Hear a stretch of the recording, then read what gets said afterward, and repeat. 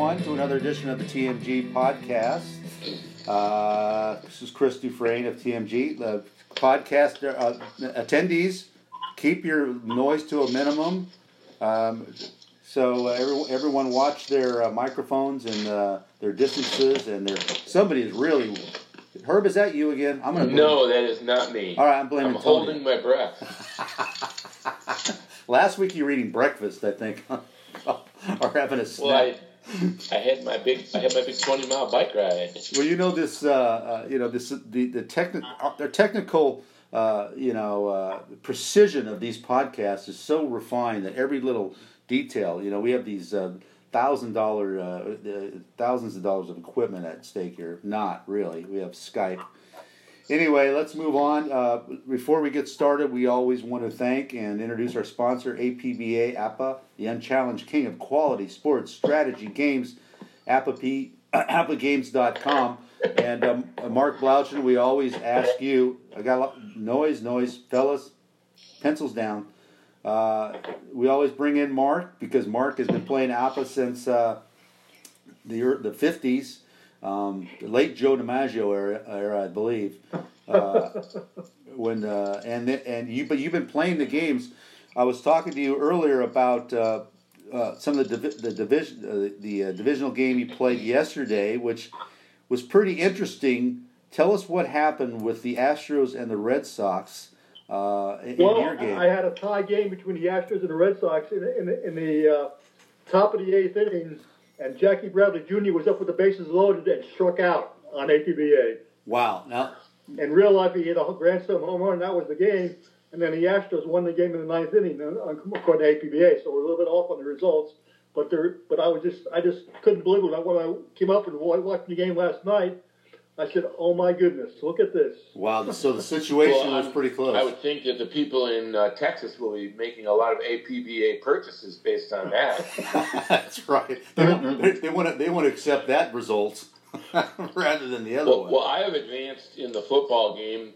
I can't quite do a whole game, but I can't do the kicking game well. But I've got an Iowa-Wisconsin game going, and Wisconsin goes down the field, and then Iowa very stout in the red zone. So that attests to realism. Yeah, and this is kind of a throwback. There's a simplicity to this game that is sort of lost on today's generation, and they should probably. But you could really lose yourself in an afternoon. You guys, and we all remember when we were kids, the World Series was on. All of them were day games. Yes. Oh yeah. How many of us have stories of trying to sneak? I remember, if you're lucky enough to have a teacher that would bring a TV set, into the room so you could, watch part of the World Series games during the day, and those are some, memories. You just try. How am I going to find out what's going on? Right. But now the games end at 3:00 in the morning, like last night's Dodger Brewers game. Went 13 innings. It was mind-boggling. There were like twice as many pitchers as used in the game as hits, which is kind of and probably more strikeouts, than Walter Johnson threw. It's a different game than the one that we knew, and I know we're old fuddy-duddies about this, but I don't know if you guys like today's game. I know we're off subject here, but I mean, is this attractive baseball to anybody? I agree. I mean, it's just not enough action. I mean, there's too many, trips to the mound and shaking off and coming in and out of, batters walking in and out of the box. I mean, it's mind-boggling. Every game is 3 hours. Yeah, and the participants, I was watching a little bit of the game last night, and you see all these shots of these tense fans who are hardly moving, tense players and managers and coaches. And it's such a contrast to college football where everybody is, going bananas. And in baseball, it's like the only people that are moving are the pitcher and the batter. It's a wonderful cerebral game, but it's hard to watch for me at this point. Unless it's the Cubs, and then it's so tense that it's hard to watch in that regard. Right. Well, and it used to be that was the appeal of baseball is that there was no time clock, there was no pacing, there was none of that. But as time has gone on, people just don't have the wherewithal to sit through a 3.5 hour baseball game. Well, they need to do something about the pace of play. Don't know what they can do, but they need to try. It's so right, Tony. I have a lot of examples of that in The Run Don't Count, my 1908 Cubs novel. Ed Rulebach pitched a doubleheader, won both ends of a shutout, and the time of both games combined was a little over 3 hours. Yeah, wow. It's a different era, obviously, but yeah, when you start pushing games beyond 2.5 hours, you're really testing people's attention. It's this, but it's this mentality, and Counsell, the Brewers manager, has taken this to the umph degree where you're using so many pitchers and the time stoppages, and then everything's a swing for the fences or a strikeout, and then you got guys and everyone's shifting. They're putting 3 guys on one side, and nobody's bunting out, away from the shift. Everyone's hitting into the shift. And I know, John Smoltz is kind of going nuts on this on the broadcast, and he's kind of being called out as kind of an old fuddy. But a lot of this, he's right. It's just I don't know what's going on. And I guess if your team's in it, you're very excited, and nothing matters. But if you're a casual fan tuning in and you don't have a dog in the hunt, I don't know how exciting this can be. But that's a subject for another day, I guess. But we've already touched on it. Let's get to our sport, much more exciting sport, college football. And man, we had a wild weekend. A lot of big boys went down, and this happens every year, once or twice or 3 times. Tony, Mr. College Football, let's go to you. Give us the kind of the shakeout of the major losses in the top 10 or top 15 last weekend, and what it means for all of us.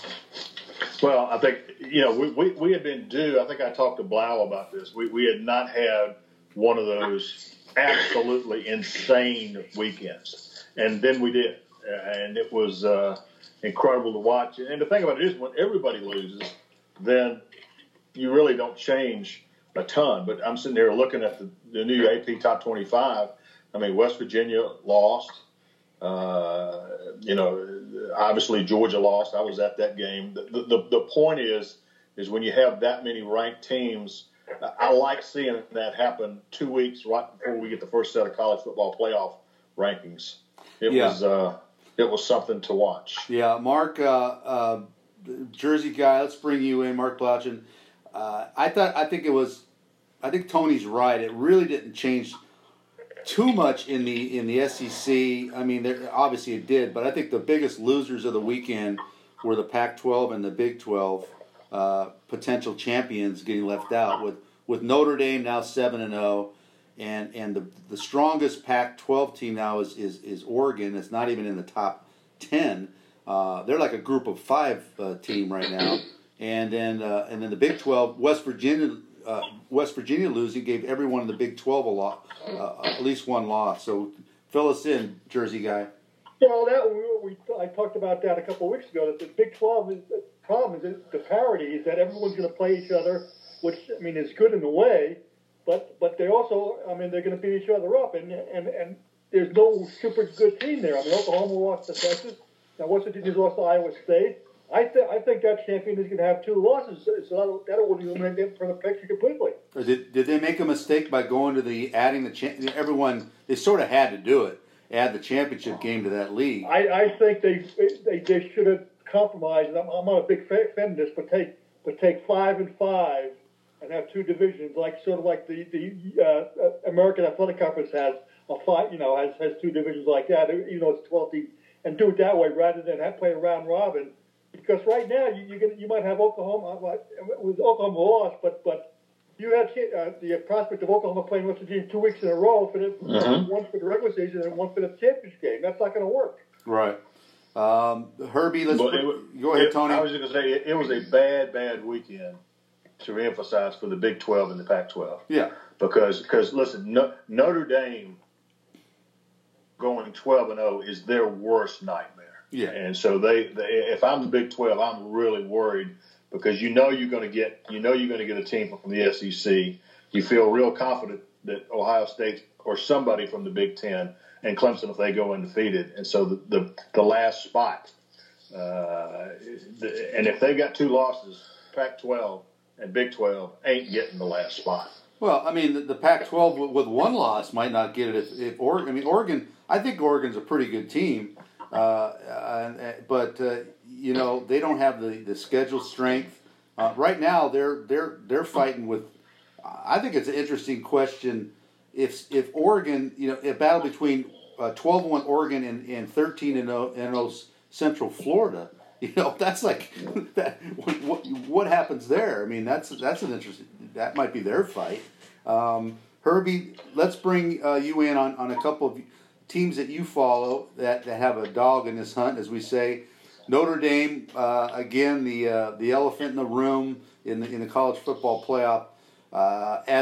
We talked about this last week. Watch out for Pitt. Watch out for Pitt.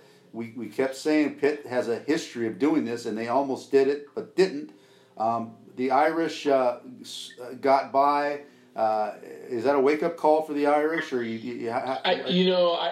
I don't think so necessarily. I mean, I mentioned that in my Notre Dame roundup this week. You know, they had the same deal. They had a triple overtime win against Pitt. That's right. When they went to the championship game in 2012, a week after their huge win at Oklahoma. I think this Notre Dame team, what I'm starting to feel is that they've got all the pieces in place. I mean, now that said, they certainly can lose because any of these teams is capable of handling them, you know, on an upset day. But they've got a really nice defensive thing going on. And the quarterback, the fact that he got through that game with a W is huge for Ian Book. Dexter Williams is sort of the question mark in my mind. A senior running back who had 2 monster games and then really was shut out by Pitt. I think Notre Dame going forward is they're in a good place, and you know they're going to have to handle that schedule, and there are a lot of teams that could potentially beat them. But you look at every one of these teams in the playoff hunt, and I think they all have a tougher single opponent left, with the possible exception of Clemson. Well, like I said, we don't know. We like to project forward, and what if Notre Dame does this or that. But again, we don't know what kind of USC team Notre Dame's going to face at the end of the year. USC's won, after another slow start. They're kind of getting it together. They won 3 straight. They're 4-2 now. They could very well win the South again and be a ranked, mid-teen ranked opponent when Notre Dame plays them. So we just don't. They could, and also, Northwestern is a team that started slow again for the 2nd straight year, and you kind of forget about them. Last year they started 2-3, finished 10-3. I'm certainly not going to predict that this year, not with a Wisconsin Notre Dame back-to-back. But they are a team that's capable of winning if Notre Dame doesn't come up with the kind of performance it needs. USC, those are the 2 obvious ones. Syracuse has played really well at times this year. Navy, even though they're down, that crazy stuff that they do has befuddled Notre Dame in the past. You can go down the list. Well, yeah. It's getting to Yankee Stadium, Herb.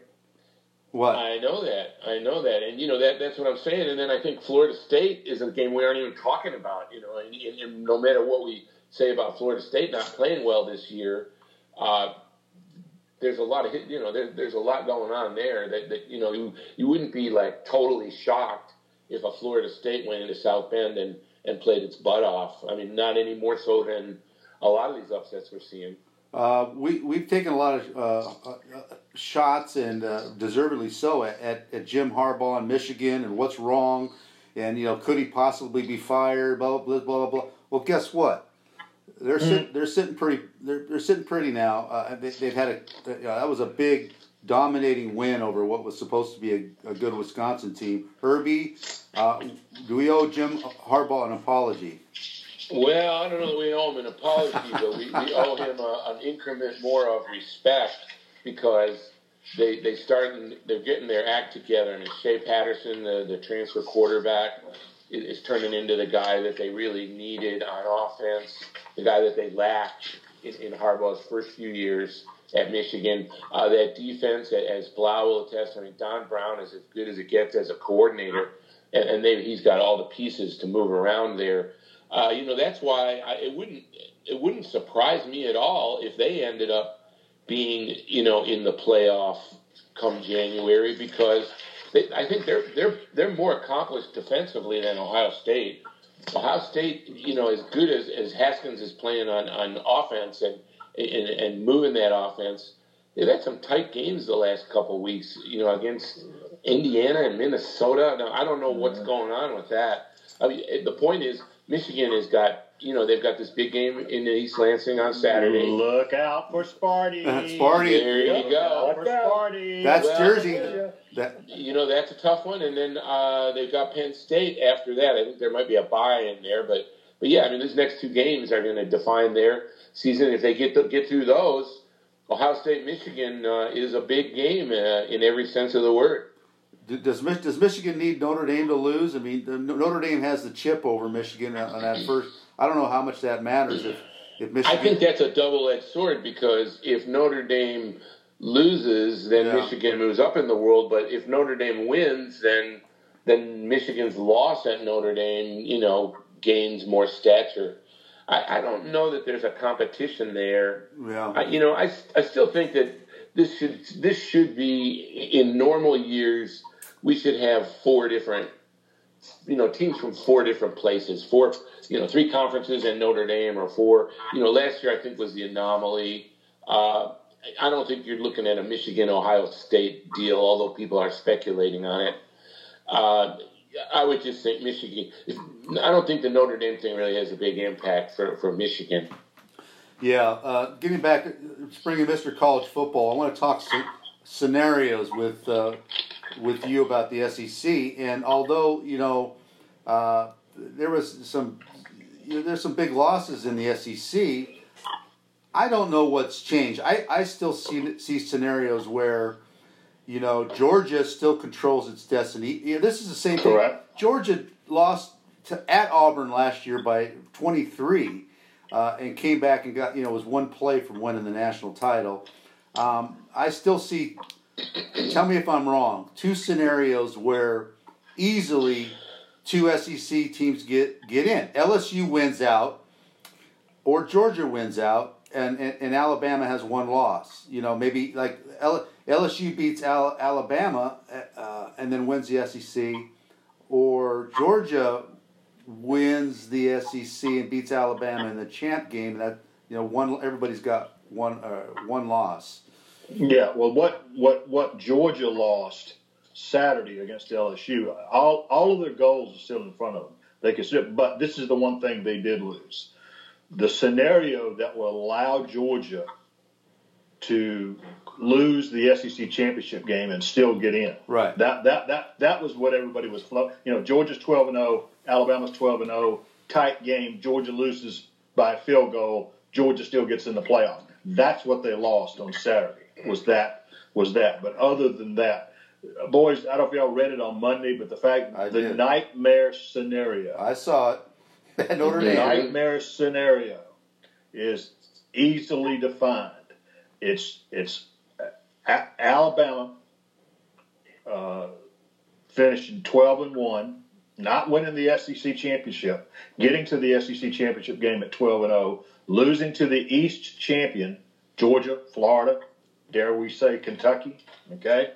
They are sitting there at 12-1, and the SEC champ is in, the Big Ten champ is in, Clemson's in, you got one spot left, and it's 12-1 Alabama, winner of 5 of the last 9 national championships, and 12-0 Notre Dame. Hey, Tony, can I let you react to that argument, though? Go ahead, Sure. Blau. What happens in that same scenario, right? Same scenario exactly happens, and you're deciding, right? I think the team that could be in trouble is Clemson, even if they're undefeated. Because look at where is their quality win this season? There isn't any. Mark, A&M. you're looking at it logically, Mark.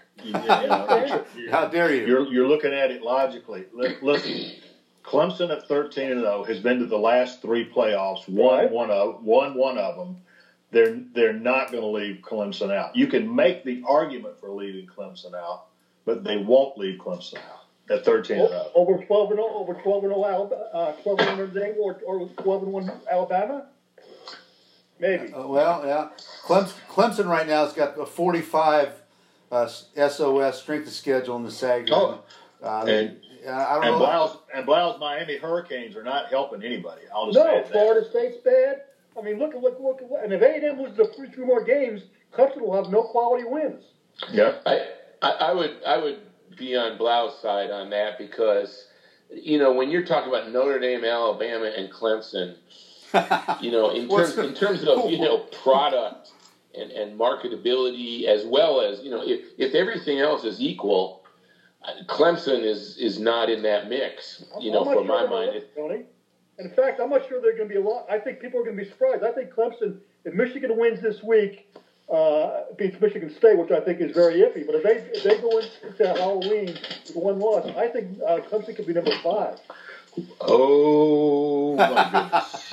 Well, they don't. Look at it though. I mean, I'm looking at their schedule. They just, as Blau mentioned, they just don't have the quality wins that the other teams can point to. Yeah, I mean, hey, I have. There's nothing on the schedule ahead of them either. That's right. I mean, that like Tony said. I mean, the Miami decline is really that's a tough deal for Clemson. Florida State. I have no problem right now. I have LSU ahead of Clemson in my. Look at the quality wins and I think LSU deserves to be right now ahead of Clemson. Am I wrong? I don't know. No, they got a much better resume. Yeah, so that's and LSU has a loss. So I think Mark, may be onto something there. But sticking on that subject, Mark, you wrote about it this week. Your Miami Hurricanes. You are a graduate and a huge booster. We know a lot of money rolling in from your account into the case. But why is Miami? You wrote about this. They're 5-5 in their last 10 games. Yet we treat them. Yet it's hard to kick them out of the top 10. Why is that? I just think because people wanted to believe that Miami was back because they started out like 10-0 last year, and everyone bought into the thing, and then they had the swagger and they had all with the chains and everything like this, and they beat Notre Dame on national TV badly, so everyone bought it. And since that game, they've been an average to below average team. I mean, they've been mediocre. Right. I mean, mediocre is being 5-5. I mean, they're not horrible. And I like Mark Richt. I think he's great, but there's a lot of problems down there, and I don't trust them. I mean, they got embarrassed by Clemson in the championship game last year, and what they did against Virginia on Saturday. I was watching that game. I was going through the TV set. They look undisciplined and bad calls. I mean, I don't like them right now. If you I talked to you after that game, and if you had if you were like T. Boone Pickens of South, you would have written a check that day, right? I mean. If I had a check, and plus, like I said, I mean, Mark Richt, I mean, like I said, Tony knows him as well as anyone. He's a Miami guy, and I think he did a really good job at Georgia. But, I mean, there's some calls in there, and that team is undisciplined. I mean, I was going crazy watching the end of that game. That was a winnable game. And they were behind 27-7 at Florida State before they woke up. And they just think they can show up, and it's nothing U of all. They just can't show up and win the game. They got to play. Right, you said, and no one is. I think you're angry. I think Clemson fans are angry too that Miami, that the rest of this league is not holding up its, its end. Yeah, that is concerning. I will watch with much interest to see where Clemson is in the first set of rankings. You're right. That's an interesting conversation. Where's Clemson and where's Notre Dame? Well, and Notre Dame went in and scored a huge win at Virginia Tech. And kind of that was a game a lot of people thought the Irish were going to lose, and they did the opposite of lose that. So there's going to be some interesting scenarios coming up. Tony, I kind of want to bring you and Herb in this because there was some. I thought two outrageous stories this week concerning coaching buyouts. One of them was, and I think USA Today kind of speculated, and this is what they do. They're the contract paper. They have all the salaries and all that, but they actually speculated what it would take for Nebraska to buy out Scott Frost. I mean, this was a story. I thought that was ridiculous. Go ahead. The other part, the part that's really strange about that is that, I was at Northwestern in Nebraska on Saturday, and I was talking to some of my Nebraska friends, and there's really very little, I mean, considering where they're at, there's very little doubt about Scott Frost getting it done there. I mean, he's their homebody. He was a great player for them in the 90s. He did an unbelievable job at Central Florida. And the other feeling, on the dark side is if he's not going to get it done there, who is? I mean, they believe in him as much now, I think, as they did in August. They just realized that, they don't quite have the personnel. And then they've had some tough breaks. I mean, they certainly did against Northwestern. They were in that Colorado game at the beginning of the season. That's a one-play kind of a deal. That was, absolutely. Yeah, that's just ridiculous to think about buyout for Frost. They got a bad break because the win on their schedule got canceled by a storm too, right? I mean that. Well, that's right, but they're going to get that back. They have Bethune-Cookman coming up in not this week, but the week after. Well, so that wasn't a great deal. But yeah, they've had some tough breaks. The second half of this story I thought that was ridiculous, and then the rumblings out of Auburn about Gus Malzahn again. Tony, bring us up to. I mean, there are stories out there about what it would take to buy out his contract, which is $30-something million. Why are we talking about this? It's insane. Why? First of all, Gus Malzahn is 7 games into a 7-year contract. All right. Now, are they having a bad year? Yeah, based on preseason expectations, they're having a bad year. But man, oh man, a guy named Brandon Marcello, who writes for a website called Auburn Undercover, is one of the best reporters over there. He was on Feinbaum's show yesterday and said, as crazy as this sounds, there are people seriously discussing this issue. And if they need the money, they would owe him $32 million. They would owe him $15 million in 30 days. Well, and then they pay out the rest of it over the next couple of 3 years. But people are just losing their minds over this stuff.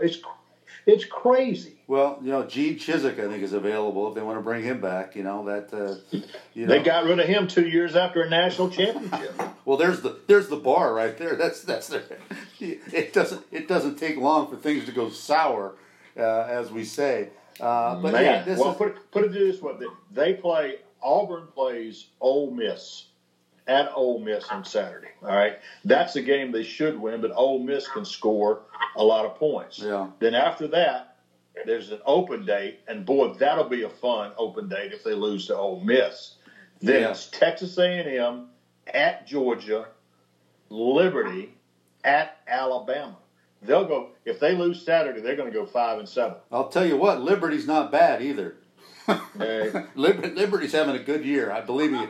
Are you saying give me Liberty? Give me Liberty and give me points. Give me Liberty and I'll take the points. So yeah.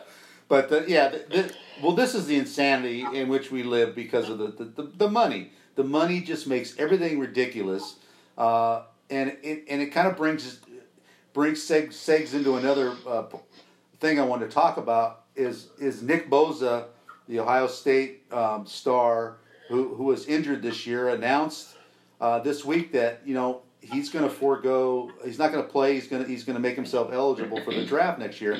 And I thought for sure that Urban Meyer would go pro before Nick Bosa, but no. You know what? As soon as he went down, I thought that's it for him.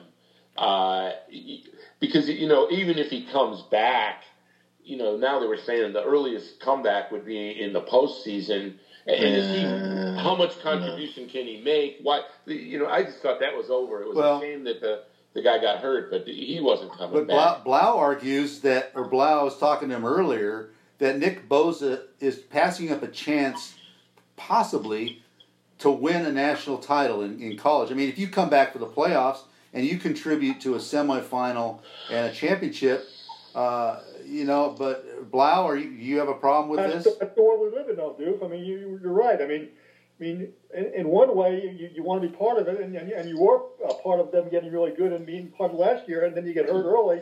And if you're ready to play, you're ready to play. But his brain and his body say, look, it's too much risk and not enough reward, even if it's a national championship. I mean, I think we're going to see more and more of that as we get further on the season. Well, the other scenario is if he's not healthy and he comes back and he's not going to play well. I don't even talk about injury. He's not going to show well.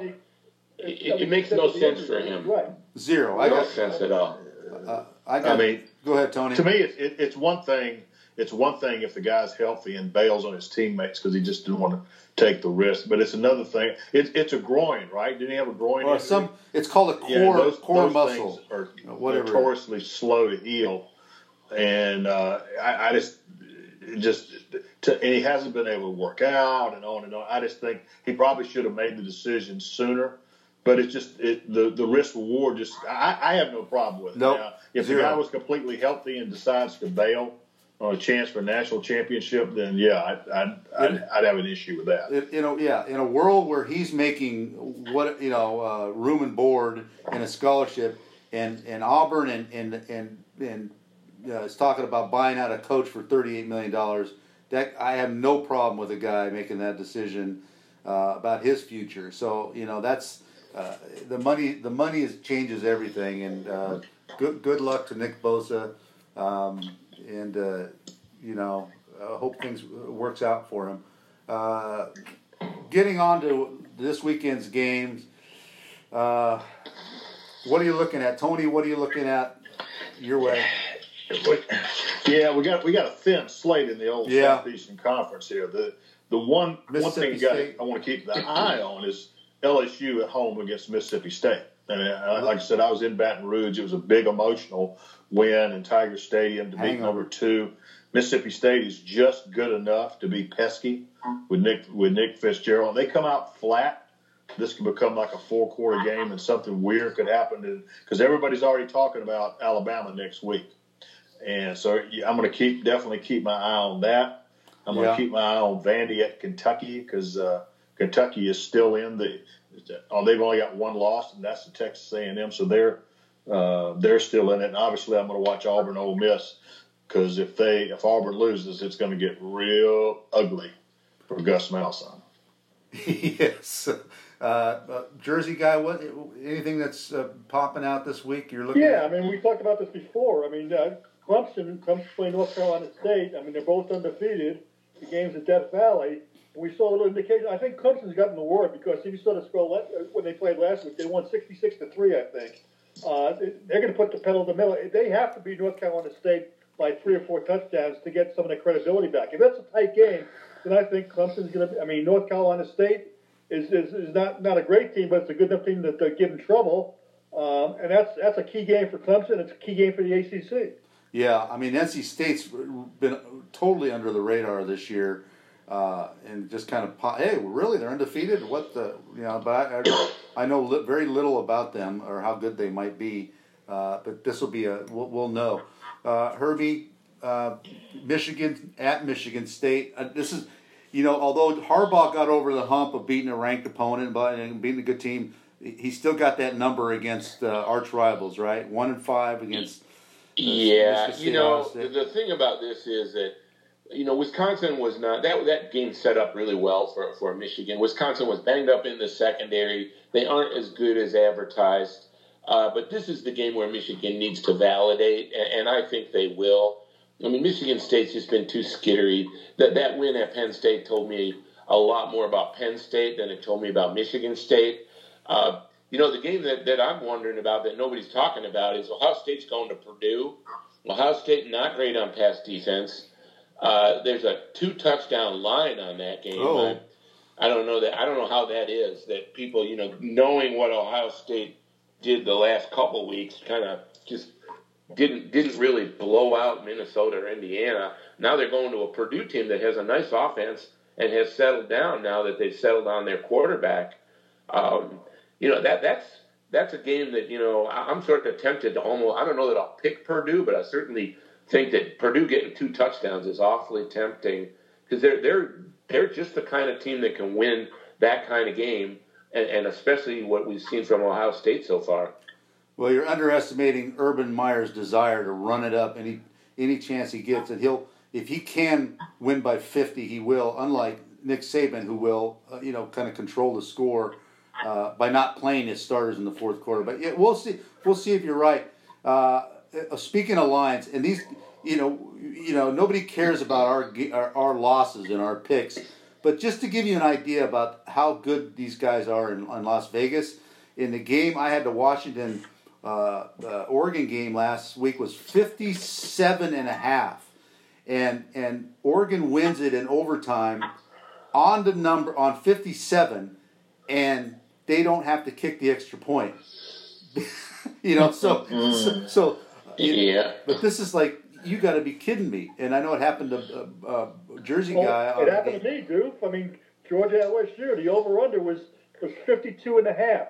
52.5, right? What was the final score, Tony? I don't remember. Well, Georgia LSU was 36-16, Black 20. You guys got to get off of those over-under. How they do that? Well, you always go, in college, you got to go over. I mean, the key is you got to go over, so, to me. But it's just amazing how close these guys come. Out west, we're looking at nobody cares. No, USC, we got USC, Utah, and Oregon is a dangerous game at Washington State, a game the Ducks could easily lose, and then all hope is lost if it hasn't been lost already, which it has been. Let's talk briefly before we get out of here. The Central Florida. Now, we had all these losses, these big shakeups in the top 10 last week, multiple losses. Guess who sat there spinning its wheels and really didn't move? And this is what I predicted would happen, that Central Florida has kind of reached its plateau, and people that conspiracy theorists or that say there's no way that a group of 5 team will crack the top 4. It was sort of proof. This is kind of an indicator last weekend of there's nothing Central Florida can do to move up. Is this an accurate assessment of the situation? Tony Barnhart. I sound like John McLaughlin there with the McLaughlin rule. True or false? Fact or fiction?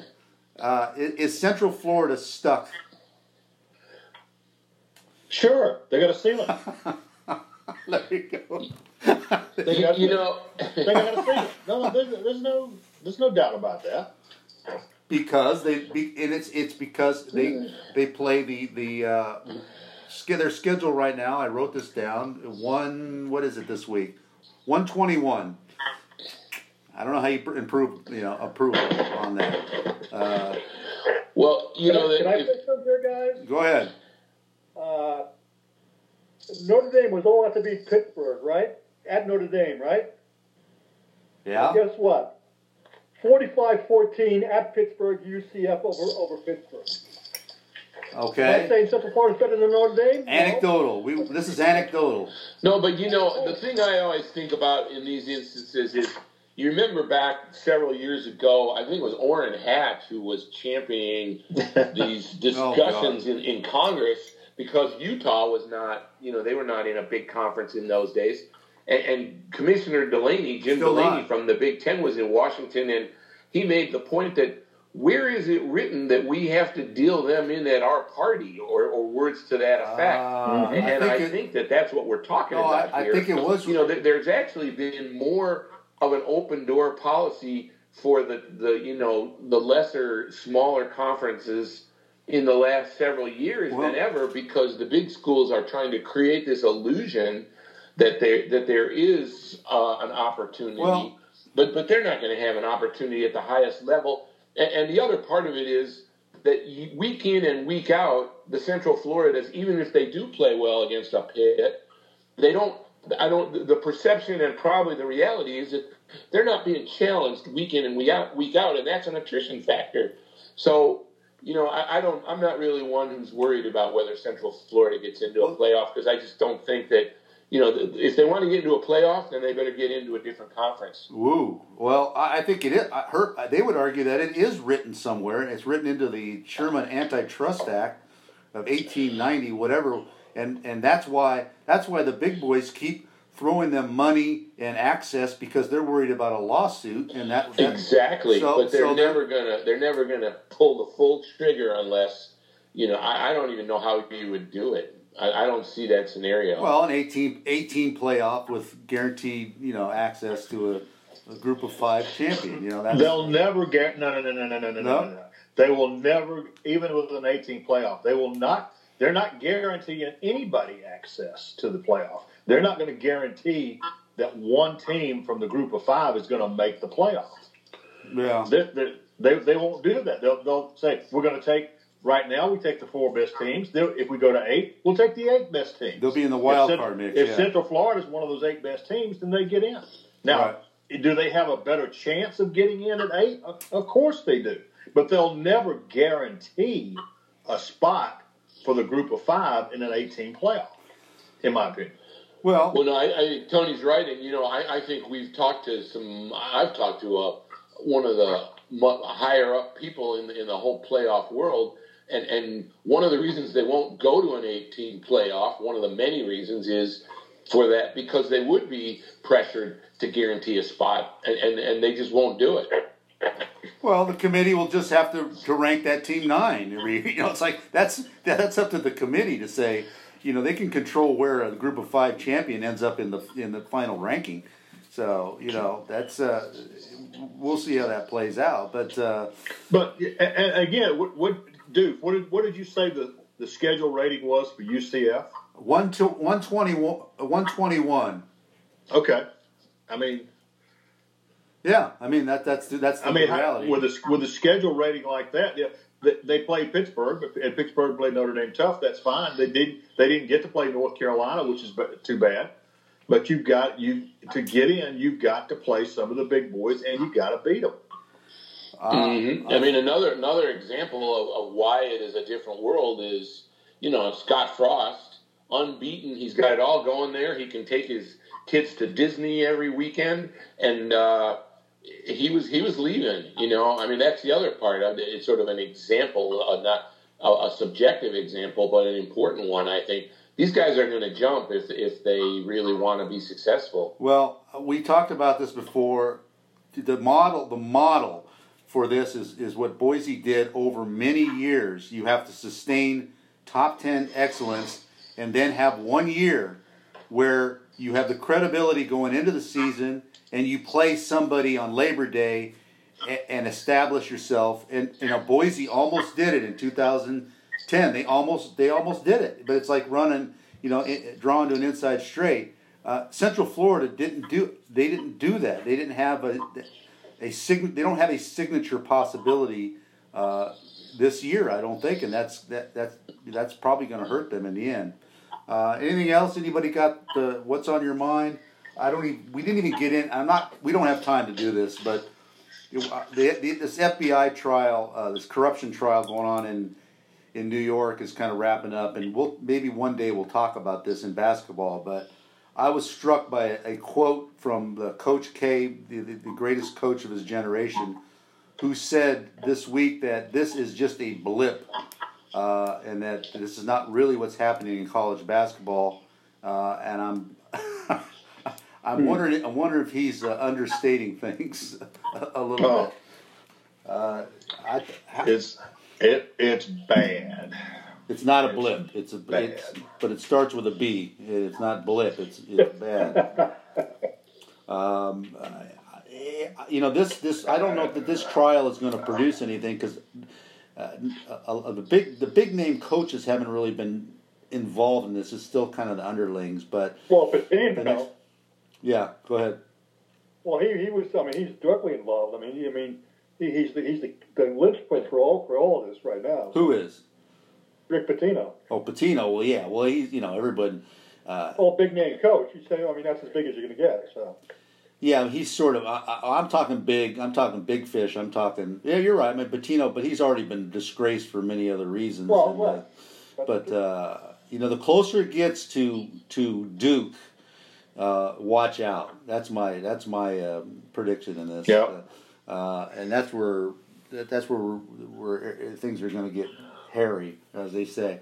Yeah. All right. Well, they also dodged. North Carolina had that academic situation that they don't want to. They're not going to kill the goose that lays the golden eggs. Well, unless it's unless somebody else kills it. I mean, they're not going to do it, but I don't know that the federal government or whatever that is going to care much about that. And they're going to have to react to what happens in the coming months. But I don't think it's pretty. But anyway, are we good? We're good. All right. Sounds good. Until next week, another fine discussion, roundtable, and until next week, adios.